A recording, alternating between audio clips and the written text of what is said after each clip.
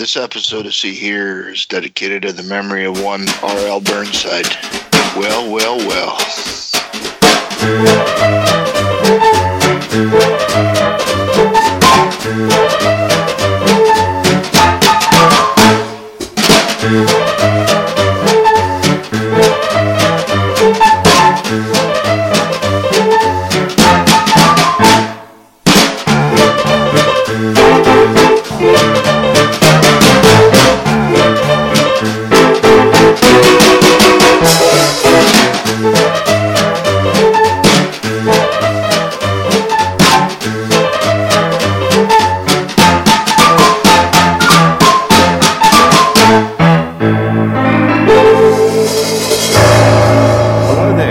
Speaking here, you're listening to episode 83 of the See Here podcast. We're proudly members of the Pantheon Podcast Network. Over in Bath is my colleague and good friend, Mr. Bernard Stickwell. Good morning. And for the first time since, I'm not sure if it's October or November, I welcome back the triumphant return of the man from Brantford, our beloved Tim Merrill. Welcome back, Tim. Welcome back.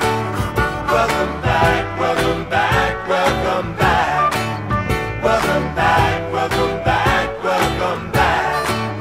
Welcome back, welcome back, welcome back. Hey, how you doing? All the better for having you back on the show. You can carry this one.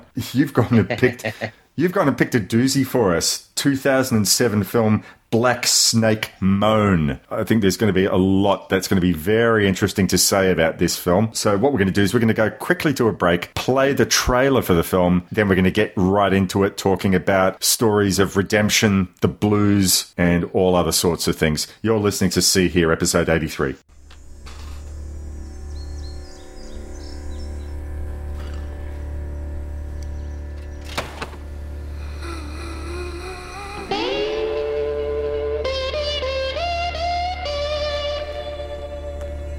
Little lady? You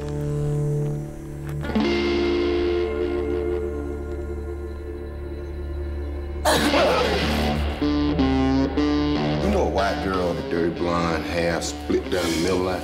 Tell my Ray, girl got an itch. She got that sickness, you know. What sickness? She goes crazy.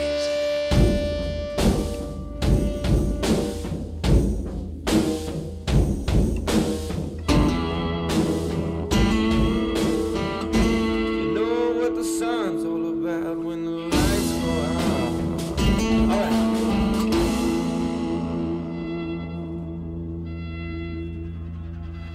Just take it easy, don't go too fast. Found you out by the side of the road. Looked like somebody took the beating on you pretty bad. I guess I best be on my way. Well, I think we need to talk. No, sir. I gotta be on my way. You best get your wits about you before you just start. I want to tell you about that. Why you got me chained? Why you let them men treat you like that? The hell you know about me? God put you in my path, and I aim to cure you of your wickedness.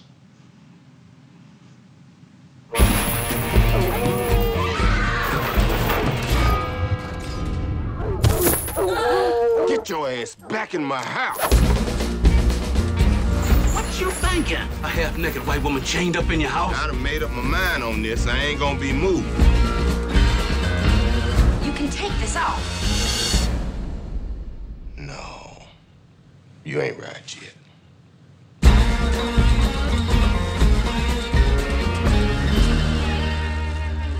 I'm fixing steaks for supper. I expect you to stay.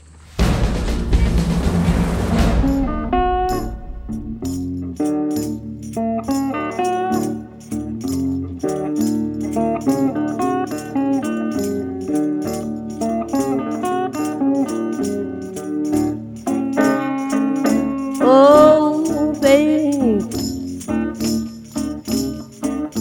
I'm standing in my doorway crying, yeah.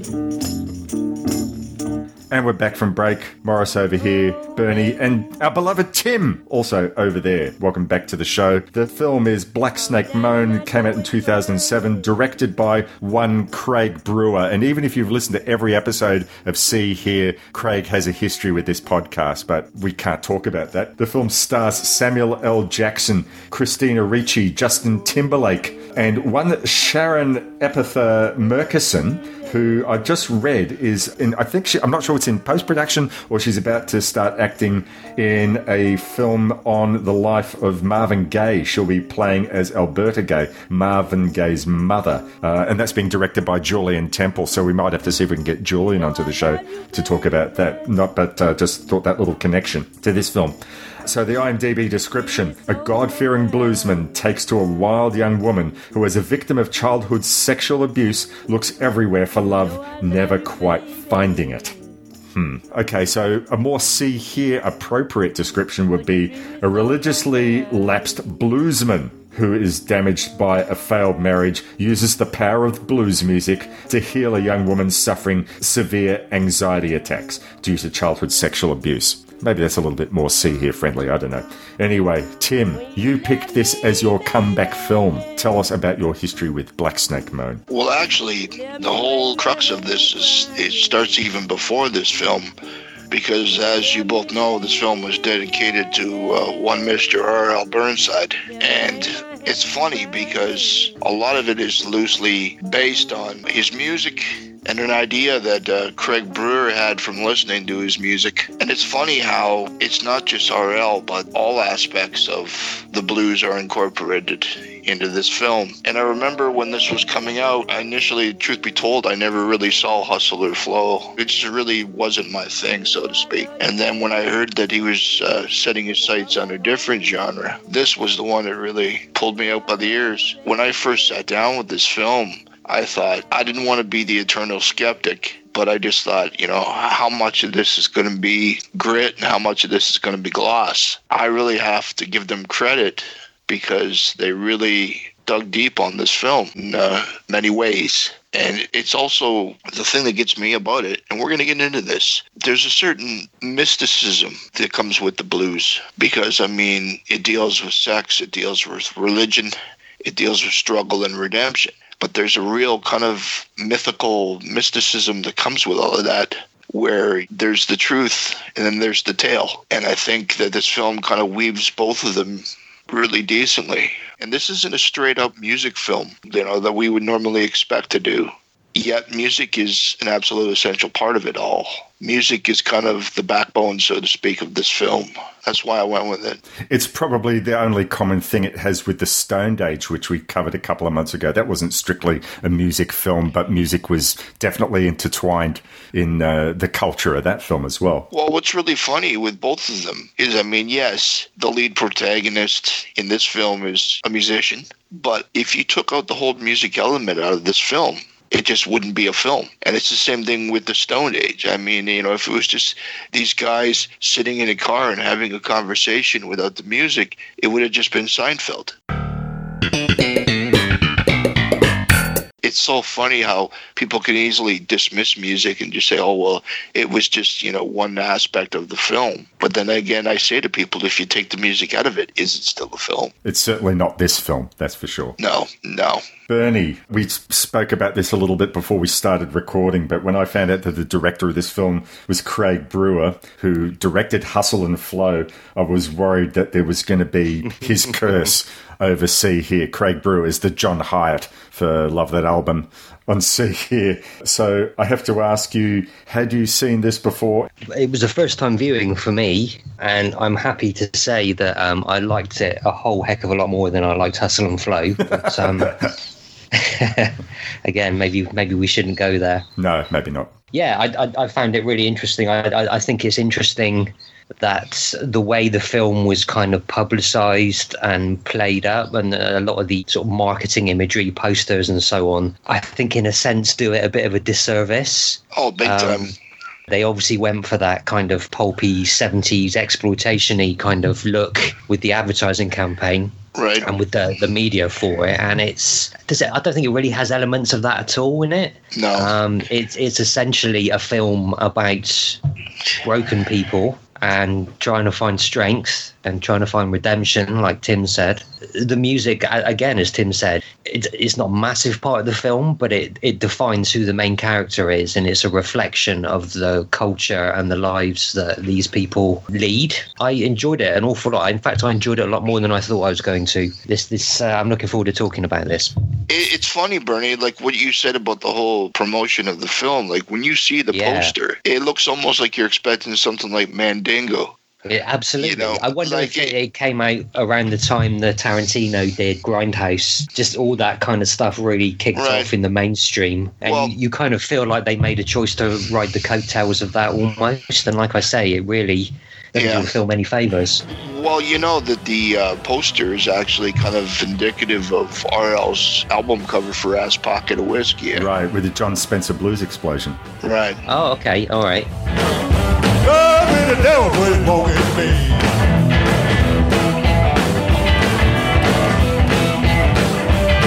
Don't let my baby ride, man. Don't let my baby ride, man. Don't let my baby ride, man. Don't let my baby ride. Oh, the devil put his poke in me. See the cover of that, it's pretty much the same as the poster, so I can see like that's where they kind of copped that from. But just, you're right, just the way that they kind of glossed it all up, it does look like it's got that kind of Tarantino spin on it, yeah. Oh, yeah, I'm just checking out the cover of An Ass Pocket of Whiskey. Yeah, I get it. I don't know. Yeah, it just feels like a false bill of goods almost, you know? I guess maybe that's a good thing, because maybe people would have checked this out expecting something and got something else, and hopefully they would have enjoyed that, because there's a lot more depth to it than your normal exploitation. Right, absolutely. Kind of thing, or wannabe exploitation film, you know? But this is the problem, I think. Anybody can take anything they want in any which way they want, that's fine. But last night, Maria and I sat down and watched this again, and I just said, you know, based on the poster for this and the trailer, I could see a lot of people today, you know, in this current political climate just going, you know, hell no. Yeah, without even really giving the film a once-over, you know, like really digging into it and saying, well, this is what it's all about. I mean, you see that poster and the judgment's already made. Absolutely. But even when you sort of get to the film itself, there are moments in there where I think it seems to me like Craig Brewer is saying, I want to be deliberately provocative. It seems like there's enough stuff with the subject matter here. You know, this troubled young woman and this troubled guy, and they find themselves, and this story could naturally play out. But she's wearing a Confederate T-shirt, and you almost sort of wonder, does she know what that represents, or is that just her form of rebellion? And there's been accusations at Craig Brewer thinking, well, was there any real need to keep Christina Ricci for 80% of the film in nothing but a pair of underpants and this little halter top? It's interesting you say that, Morris, but and absolutely, I totally get that. But it's about so much more than that. All that stuff is just kind of surface. Mm-hmm. If you're going to watch the film and that's all you get from it, then you're kind of you've lost already, haven't you? Do you know what I mean? Yep. There's a lot more going on under the surface. There's a lot more depth to the characters, to why they're acting how they are. You know. But once again, it comes down to that poster. That poster is selling its audience, saying, "Hey, come here, and this is what you're going to see. If you've never seen a 1970s grindhouse film, come and check this out." Yeah, sure. There's a lot of dark subject matter here. That poster needn't have been the selling point. It is a false selling point. Yeah. It's interesting. I was just reading in the trivia that Christina Ricci won't actually sign any promotional stuff for this film because she was so disappointed in the way it was actually promoted. It's kind of interesting, isn't it? I do got sin in me. I ain't gonna lie about that, but I got respect. It's a biblical tale in a way, right? And, you know, for example, if you're looking at, for example, like a story like Abraham was supposed to kill his son Isaac, right? well, if you say, oh my God, man, this guy was going to kill his kid, well, there's more to it than that. If you just look at the initial, whoa, wait a minute, what the hell is this?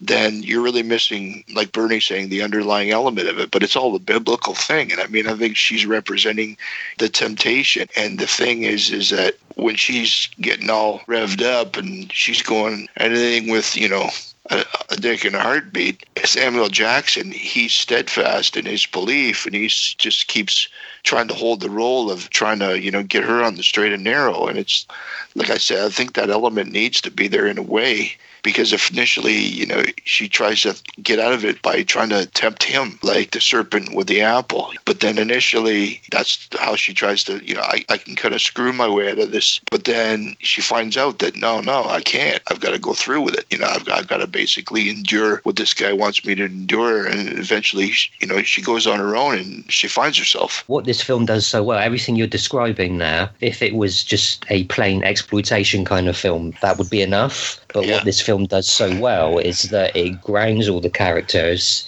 It hints at various backstories and things that they've been through and lived through. It kind of gives explanations as to why they're acting the way they act. Like I say, that you can read that biblical stuff there. It's absolutely there. But it's a story about humans and what they do to each other and how they break each other and then how they can try and get through that and perhaps maybe find some solace and some redemption in each other, Just like a bird without a feather.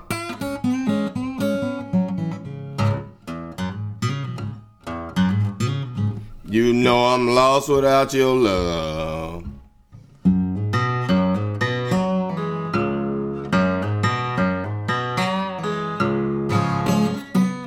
Just like a bird. Let me ask you this. I was sort of thinking that we get Samuel L. Jackson's character Lazarus. We find his motivation for everything really early on in the film. He's been...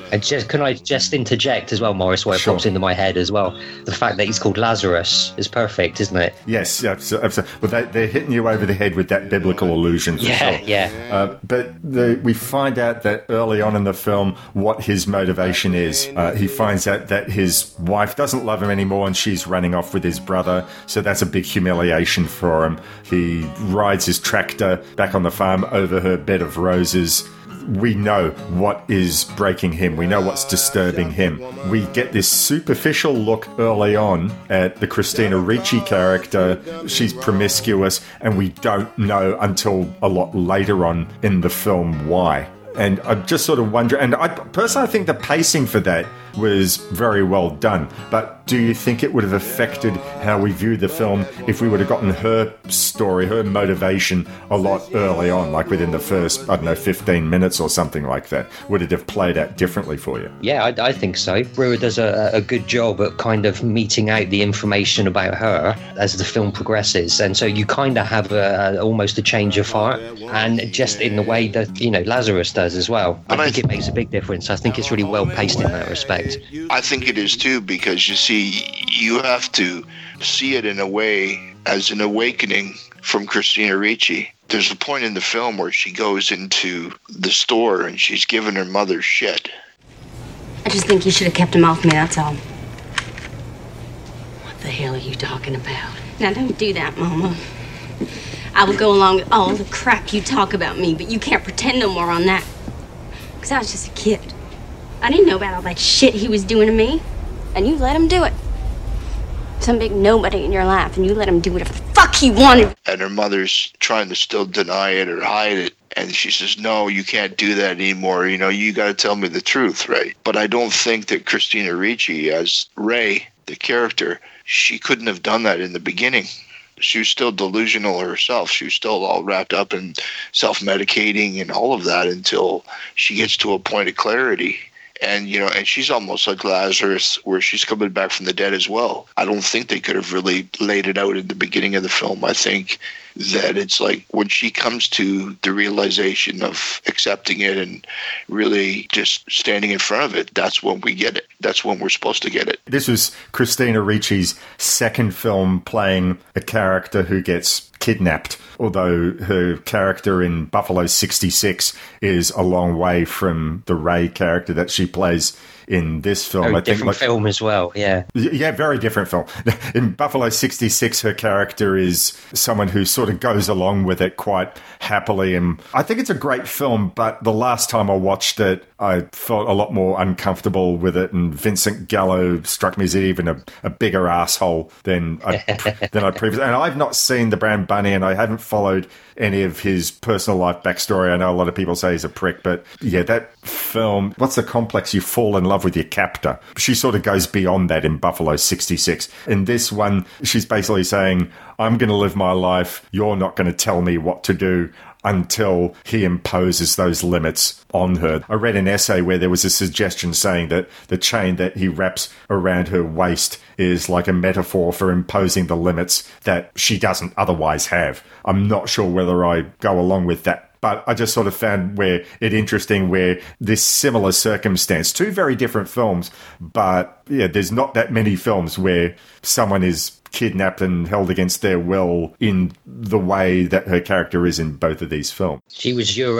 go-to actress for Stockholm Syndrome in the 90s or early 2000s, I guess. Yeah. Both of you were talking about the blues earlier on and how music just mainly sort of seeps its way through the culture, through the rhythm of the film, rather than always being an explicit thing. It is there very much in your face in select scenes in the film, and I want to get to that. But I love the fact that the opening thing that we see in the film is a bit of footage of Son House, someone who I know that you as well as I do, Tim, we're both huge fans of Son House's music. And the first time I watched this, before I got the R.L. Burnside connection, I sort of thought, I wonder if it's going to be more of a parallel to Son House. But of course, both of those musicians are as gritty and real as the blues came. So the opening scene of the film, this archival footage has Son House talking to his audience and saying, ain't but one kind of blues, and that consists between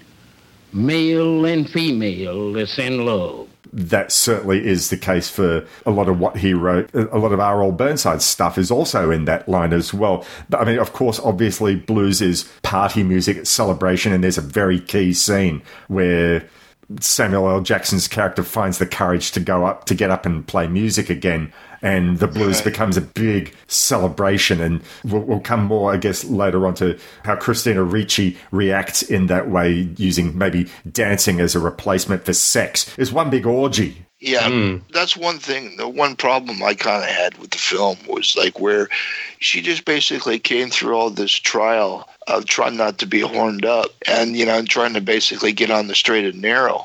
And then he takes her off the chain and they go there, and it's just like, holy cow, right back into it. It's like, how does that help her? But I think the point of the scene is that he's got himself under control and she's got herself under control. Both of them re-entering the world, isn't it, really? Right, exactly. And, I was going to say, what you were talking about with music and Son House and all of this, I don't know if this makes any sense, but I've always kind of looked at the blues like a storm. Because you get before the storm, and then you're in the storm, and then it's after the storm.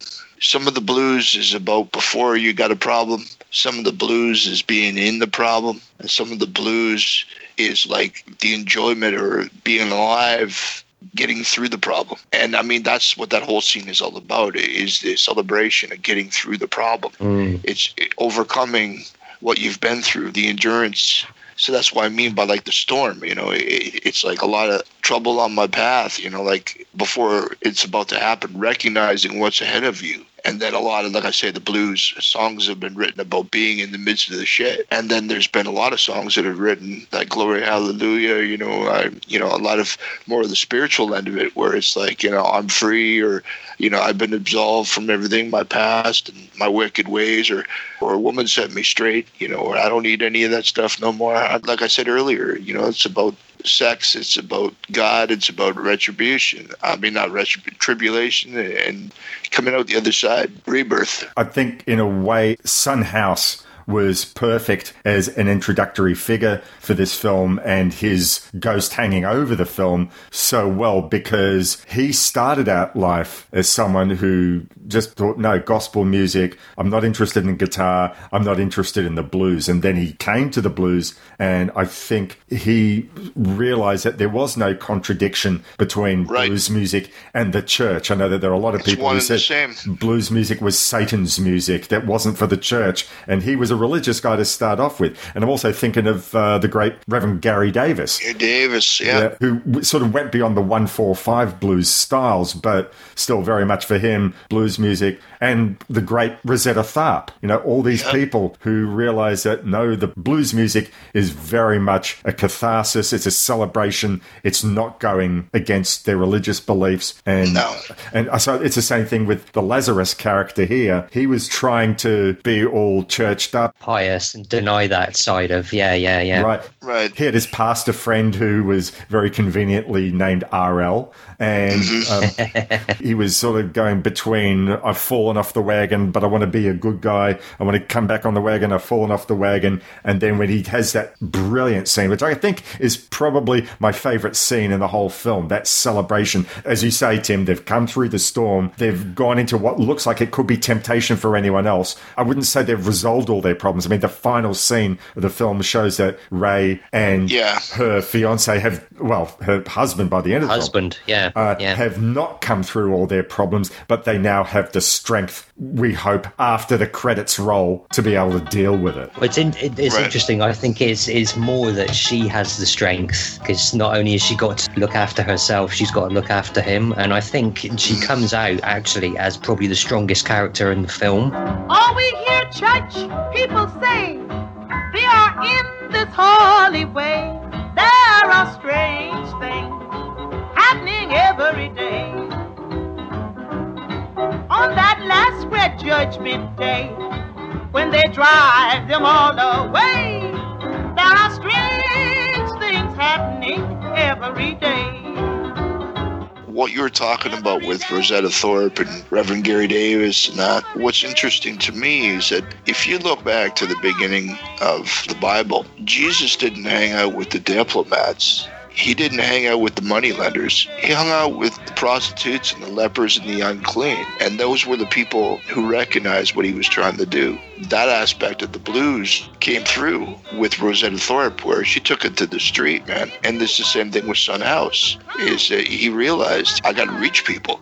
And any way I can, everybody in church is already converted. I can't sing to the choir. I've got to sing to the street. And I think that's one of the linchpins of this film, is Lazarus basically seeing bruised fruit. And it's not like, he's a psychiatrist saying, lay down on my couch and tell me how you suffered as a child. He's just kind of like, this is something I got to do, and it's the only way around it. It's redemption for him as well as it is for her, isn't absolutely, it? Absolutely, yeah. So let's get into some of the music in this film. I don't know if you fellas got to see who's on the soundtrack to this, but oh my God. Well, Kenny Brown and Cedric Burnside are playing with Sam Jackson in that scene in the bar. Right. I've seen Kenny Brown here in his own right do a gig years ago. There was a tour in the early 90s. I'm sorry, there's a bit of a move away from your original point. We'll come back to it. Yeah. Do you remember, Tim, there was a documentary from the early 90s based on a book, I think by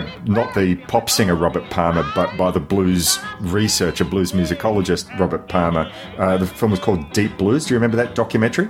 Is that the one with Dave Stewart? That's the one, yeah. So Dave Stewart is on a tour with the Eurythmics, and you would have thought would have been the last person you'd expect to have a deep invested interest in the blues, but he's definitely a big blues guy, and he knew that Robert Palmer was making a film to follow up on his book on the research of a lot of these out-of-the-way Mississippi. So this film is sort of like his Alan Lomax moment, and he's going around, and I think this film is where we first get to see, the world first gets to see R.L. Burnside, and we get May Hemphill, who you see see her like both playing guitar but also playing drum in a fife and drum band. Like 30 years ago, this was my introduction to fife and drum music, which I always thought was militarily related, but the African American community had adapted it after the Civil War for their own musical celebration. So this film was just absolutely amazing. I recommend anyone out there who hasn't seen that either find the soundtrack or watch a film, but that's where you see R.L. Burnside for the first time. Well, what's kind of funny, actually, is it's kind of a misnomer because, like, R.L. was playing festivals in Europe in the late 60s, and he was putting out albums in the 70s as well. But, you know, all of a sudden, people just suddenly, wow, who's this guy? But he was out there. I had a chance to actually see R.L. in the mid-90s in Phoenix, Arizona. And, man, that is, like, in my top 3 shows of all time. It was incredible. And it was like this little bar called the Rhythm Room, and there had to be about 150 people, 200 people there. 3-hour set, well, 2 90-minute sets and an intermission in between. He sat on a chair in the front, Kenny to his side, and Cedric in the back. And, man, it was like going to church. It was unbelievable. And in between, I bought him a shot. I took it over to him, and I got him to sign my Fat Possum disc. And I just said, R.L., I said, you're goddamn amazing. And without a split second, he looked up at me and said, I know, boy, I know. Love it. But holy shit, man, like that night when I saw R.L., it was pretty much a lot like that scene in The Juke. Because, man, if you weren't shaking your ass, you weren't there. It was unbelievable, off the chain. But to roll back into what we were talking about, the people involved in this soundtrack, you know who was playing harmonica through this whole thing? Who was that? Charlie Musselwhite. I didn't know that. Wow. Yeah, okay. Yeah, it was Charlie Musselwhite was playing through this. Luther Dickinson, yeah, he was involved with this. I've seen Luther Dickinson. I saw the North Mississippi All-Stars. Yeah, North Mississippi All-Stars were involved in this. And then John Doe's on the soundtrack, too. Wow. Mm-hmm. And Cooter was loosely involved in this as well. Wow, I didn't know. There was a whole... And Alvin Youngblood on this. I've seen Alvin Youngblood. He's amazing. Great musician. Yeah, because he's the one who's playing This Little Light of Mine with Christina Ricci. This little light of mine, I'm gonna let it shine. This little light of mine, I'm gonna let it shine. This little light of mine, I'm gonna let it shine. Let it shine, let it shine, let it shine. And what's really amazing about this as well is that Sam Jackson didn't know how to play these songs. And so what they actually had to do was take him and sit him down with some of these old blues guys, and they taught him how to play. And he got so good at it because they just wanted to do detailed shots on his fingering to make it look like, you know, he was really playing the songs. But he said, no, hell, that ain't good enough. He said, I want shots of me playing the song. So he actually sat down for hours and hours and hours and hours and learned how to play those songs, where he could play the majority of those songs that were played in the film. Like, for example, Bird Without a Wing, Catfish, like all those songs that Sam Jackson is playing in the film, he's really playing them. It kind of teases you a little bit because the first time you see him pull out his guitar and play, you see his fingers on the fretboard. Right. And then right. it cuts to his face and he keeps doing that. And I was thinking, right. oh, they've got some other dude playing the guitar. But right. then as you say, as you progress through, you actually see him playing those songs. So it kind of wrong foots you a little bit. And then you think, oh, shit, yeah, he is doing it. That's just it. Initially, they just wanted to do shots of his fingers. But then, like Sam said, no, I ain't half-assing it, man. I'm either going to do it or I'm not. So he really did it. This here song from back in the day, 1962. My woman put my black ass out in the cold. I said, baby, why you leaving? She said, I love done gone cold. Well, I waded through water and I waded through mud till I come to this place they calls the Bucket of Blood.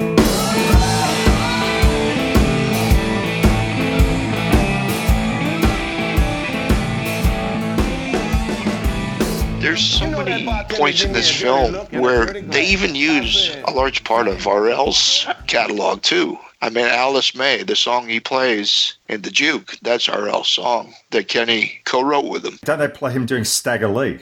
Stagger Lee, that's another one. Well, his variation of an old, standard. Well, that's got hundreds of variations, that song. Oh, yeah. Yeah. But there's a ton of different things. Here's another thing that is surprising, right? Is Black Snake Moan was written by Blind Lemon Jefferson.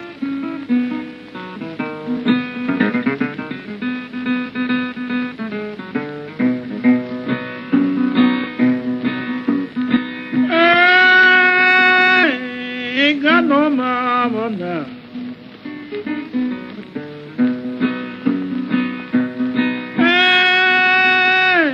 Ain't got no mama now. The first time I saw the film, I thought this was a song written for the film, like years ago. And then I realized, that I'm doing research, I was like, damn, man, I didn't even know. But it's just amazing how they incorporate a lot of, again, like I don't know how to put it in the words. Initially, like I said, I was really kind of skeptical at first, because at first I thought they're just going to get the Black Keys to do everything. And yeah, the Black Keys are involved in this. But they didn't do everything, yeah. Right. But I gotta hand it to the Black Keys guys, so like Dan Auerbach and those guys, because they were part of the reason that Fat Possum is still standing, and that a lot of this old music is still out there. Like, I mean, these guys were champions of guys like, T-Model Ford and Junior Kimbrough, RL, all these guys. All these guys came to Australia on the package tour. So, like, after Deep Blues was released, and I think they showed it on SBS TV over here, they brought them out, like, on this big package tour. The film, I'm not saying it made them big international stars or anything, but these people, like who you mentioned, that ended up on the Fat Possum label, like Junior Kimbrough, became a little bit... The film obviously sort of got played on the film festival circuit, and they made this big package, and people like these got their due, which was great to see. So, I mean, not quite, I guess, in the same way like the English Blues Festival circuit made heroes of people like Mississippi John Hurt, or any of the other people who were discussing in Two Trains Running. But it's still, for the next generation, it did bring some people back to light. I love the title of one of these Fat Possum anthology CDs called Not the Same Old Blues Shit, and they certainly did have a different approach. That's actually the one I got RL to sign. Right, lovely.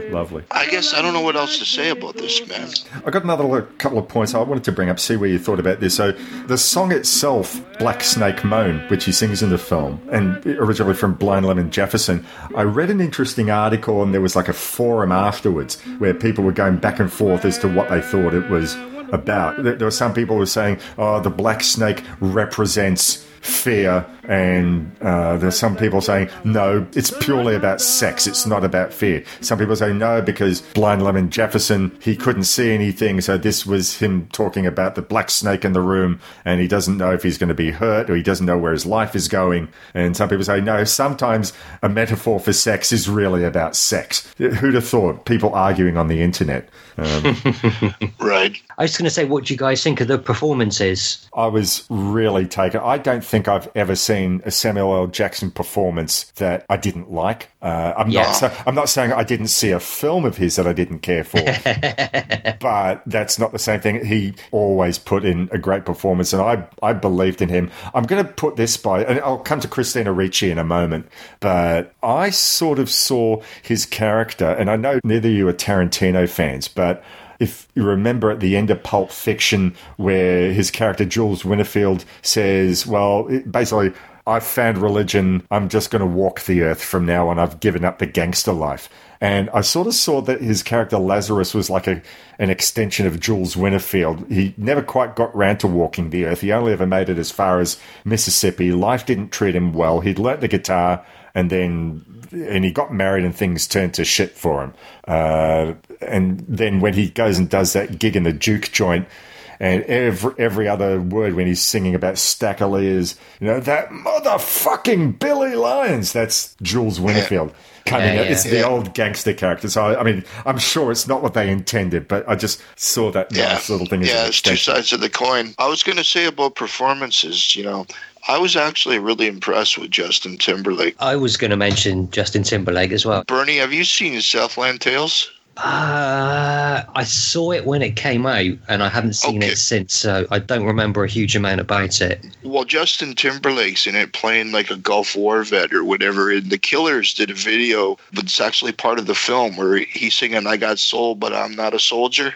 And It's all like in a bowling alley, and it's amazing. It's really good. I never really thought much about the guy before, and then I seen him in this, and I was just like, yeah. And then I saw him in Southland Tales, and as much as that film is a train wreck, he's really good in that. The only other film I think I've seen him in is Inside Llewyn Davis, and I don't think he had enough of a role in that for me to really judge him as a good actor or whatnot either way. But yeah, he does deliver really well in this. Have you guys seen The Social Network? He's excellent in that. Oh, right. Yeah, that's right, too. I forgot about that. Yeah. No, I've got a lot of time for Justin Timberlake. I think he's great in this. He's not given much, but I think what he does with it, he's got quite a...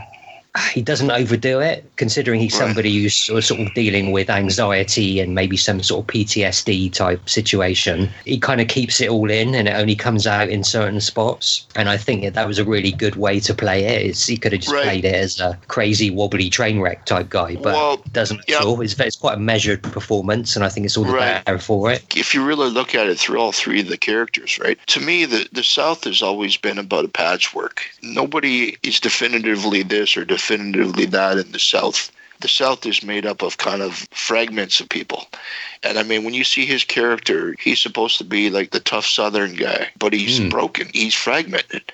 And then Ray, she's supposed to be wearing the sundresses and being all the dainty Southern belle and that, and she's fragmented. And then you see like even Lazarus, where he's supposed to shut his mouth and play the role as, you know, the African American, not stirring up any shit or anything, and he's fragmented. So I mean, nobody plays definitive like this role or that role. They're all broken people, and the film's about broken people. And they all do a really good job of portraying that in different ways without overdoing it, which, you know, you can assume would be quite an easy route to take, you know? But I'm saying that's a definitive part of the South, though. I'm not saying everybody from the South is broken, but the South itself, when you look at the history of the Civil War, you look at all the mixing of race in the South, all the conflict, all of it, it's all fragmented. And it's like people, you know, picking the pieces up together, picking the pieces back up from the culture, from all of it. Trying to make their way through with what they've got, what they've been given, and where they are. Yeah. Christina Ricci had the most difficult arc, both in a superficial sense, because she's wearing what she's wearing the whole film through, and that certainly couldn't have been comfortable for her. But just in terms of where she ends up at the end of the film, I hate to sort of use the expression typical Hollywood film, but in a typical Hollywood film, you want a clear-cut definition of where the character ends up, either improved or a better version of themselves or a lot more confident by the last 5 minutes, as opposed to where they are in the first 10 minutes of the film. And she's still... I don't know.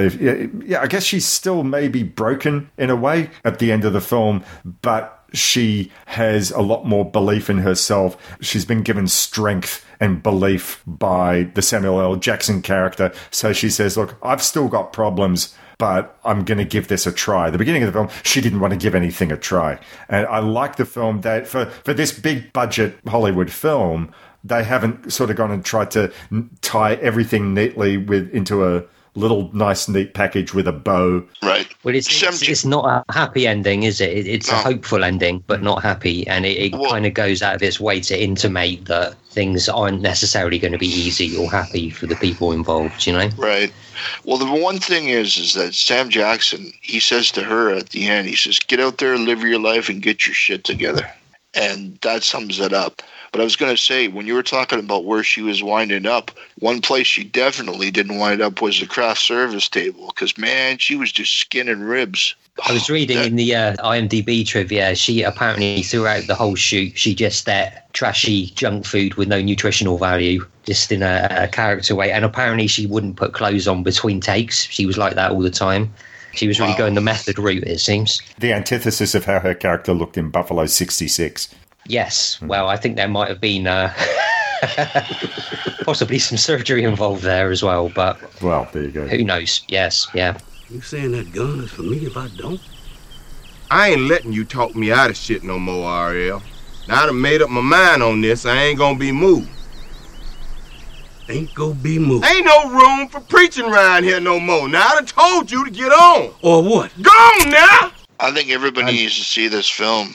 And I really think that, don't judge a book by its cover. Yeah, absolutely. Because, the funny thing is, it's like even through the film, no spoilers. But when certain individuals wind up on Lazarus's farm and they see, the scenario, how do you explain that? How do you explain your way out of that? Just walking into his house and seeing a chained white woman in your house. There's only so many ways you can put a spin on that. And some people might see or hear things about the premise of this and go, man, that ain't for me. But I'm telling you, if you can look beyond and give it a chance, this film is an amazing film. It's so funny because it's like, how many songs have you ever heard break these chains? This is literally the literal chains that, we've metaphorically been hearing people sing about over and over and over. Craig Brewer did a great job with this film, and I love it. I got to agree with Tim. Don't be put off by what you may think from seeing the poster or any of the promotional stuff or any idea you might have. It's a hopeful, wonderful film, like I say, about broken people, about redemption, about love, just about sort of being human, really. It's interesting. I'll bring this up now. It's probably the wrong time to bring it up now. We've talked about it, but... Until I say farewell, folks, it's never too late. Yeah, it's interesting that, obviously a film set in the South dealing with African-American characters and white characters, race is obviously a big issue in any film set in that kind of environment. But it almost seems secondary here. You're never not aware of it, but it's not really a huge part of what occurs throughout the film. Right. As I say, it's about humans, it's about people connecting. Sure. And whilst the idea of race is always present, it's not really sort of foregrounded and an important, or not an important, but a big and main part of what the film is doing. For better or for worse, I don't know, but whatever. But the film still works fantastically well for me as far as I'm concerned. Sure. So. Not that my friends in the South speak for everyone, but people that I know that still live in the South will tell you that in most circumstances that race isn't an issue until it becomes an issue. Sure, yeah. Until somebody does something or somebody says something. It is what it is. And this is what I was saying earlier about the patchwork of the South. There's those that are still trying to adhere to these definitive rules. You have to definitively be this, you have to definitively be that. And then there's others that see it more as, a mosaic of everyone all coming together for the greater good, instead of, this constant struggle about, separating and enforcing these characterizations on people. Well, I guess it's the eternal Hollywood thing, isn't it? In what we're being presented with as, me and Morris as people on the other side of the world, and this kind of picture of the South that we've been presented through the years, through movies and books and so on. Sure. We're not there. We don't live there. We don't experience it firsthand. So how accurate is it, and how accurate is our interpretation of it, Sure. But we've also got things that we've seen, like over the last few years under the previous American administration. Well, of course, that's absolutely horrifying. And, we spoke, a couple of years ago about two trains running. That's 50 years ago, but really, who knows how much has changed. But yes, I guess as from a superficial perspective, as someone who lives on the other side of the world, I was happy to see a film where it was an issue, but it wasn't an issue. If there's anyone who listens to this program that lives in the South of America, please send us an email, seeherepodcast@gmail.com, or click on the Facebook page where I post this show and let us know, were the circumstances in the film, if not necessarily accurate. We're not talking about one character tying up another character until she's redeemed herself. We're just talking about the circumstances of the town that they lived in, semi-accurate. The only moment that it really is an issue, so to speak, is when R.L. says to Lazarus, "You call the sheriff on this?" R.L. Now put yourself in my place. You're out here by yourself with a, as you said, half-naked white woman love to fuck. Now, I done been toe-to-toe with the law in this town a heap of times just for being black and nearby. That says an awful lot right there, doesn't it? That encapsulates it. Wind blowing way up top the hill. I hear the wind blowing way up top the hill. Down in the valley, everything is still. I hear the wind blowing way up top the hill. All right, well, with that, I think that's pretty much a thumbs up from all three of us. We recommend that you go check out the film on whatever streaming service, or if you got the DVD, dig it out and give it a watch. So we'll talk now about episode 84 coming out in April of 2021, and I'm very excited about this one, as I always am.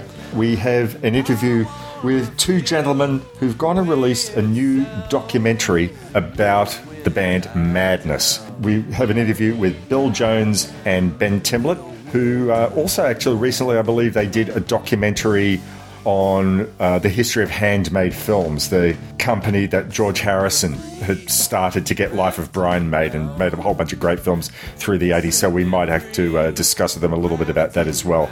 But yeah, they've gone and made a 3-hour documentary that's going to be shown on May on, I think, the AMC network in the States and hopefully everywhere else at some stage, called Madness When We Was We. I believe it's sort of like a follow-up from a book that basically covered everything about the band before they became a band. But I think that this documentary is supposed to cover their time as a band rather than the beforehand, or maybe as well as the beforehand. So whatever it is, we're really, really looking forward to speaking to those two gentlemen, and we'll be going one step beyond to talk with those two fine gentlemen. That'll be a lovely thing. Nice. See what I did there? I do, yeah. Basically, if you want to get in contact with us, as I said, seeherepodcast@gmail.com. You can join the Facebook group at facebook.com/groups/seeherepodcast. Instagram is at seeherepodcast. Look us up, follow us for the exciting posts you occasionally get. I just have to finish this off with saying, Tim, I'm so happy to have you back. Not pissing in your pocket, but 5 months without you. I mean, come on. People are saying, where's that Tim? Where's that intro to the show? Where's his insight? Because they just had to deal with the two of us schmucks. Just a power trio is perfect. You don't, the duo with us piddling along on our acoustic guitars. We want you there, Tim. Finally, thanks, guys. I appreciate it. And we can crank it up. So yeah, welcome back, man. Cutting onions over here, loafing up. All right, so on that note, we bid you a fond farewell. Please spread the word. We're proudly members of the Pantheon Podcast Network. Please check out all the other podcasts that are out there. When last I heard, there were 69 podcasts on the network, and a lot of other fine shows there. I'm sure you'll find something else that will twiddle your dials and make you want to listen to people talk about music in all its many facets. So until next month, look after yourself, be nice to each other. All the best. Cheers. Cheers. Bye.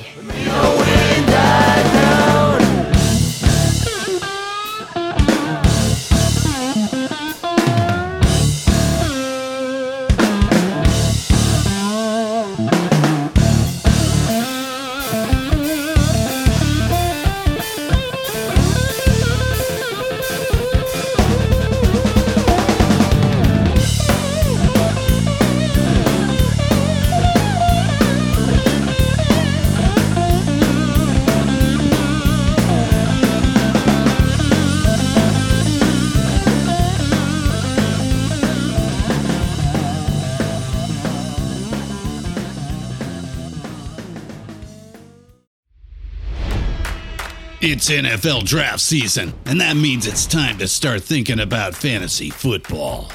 FantasyPoints.com features industry-leading experts and prognosticators using proprietary hand-charted data to help you score more fantasy points. FantasyPoints.com is the place to go for whatever kind of fantasy football you play. Whether you play fantasy football, daily fantasy sports, or do a little bit of everything, Fantasy Points has the meticulously researched content to guide you to victory. And why wait for the fall? Fantasy Points also covers the new spring football league, the UFL. Join the guru, John Hansen, Scott Barrett, Joe Dolan, and other massive names in the fantasy football universe with an exclusive offer. Use code Pantheon for 15% off any Fantasy Points package, including the all-in package, with access to every article, tool, and data nugget that Fantasy Points has to offer. That's fantasypoints.com and code Pantheon for 15% off at Fantasy Points. Fantasypoints.com, code Pantheon. Score more fantasy points.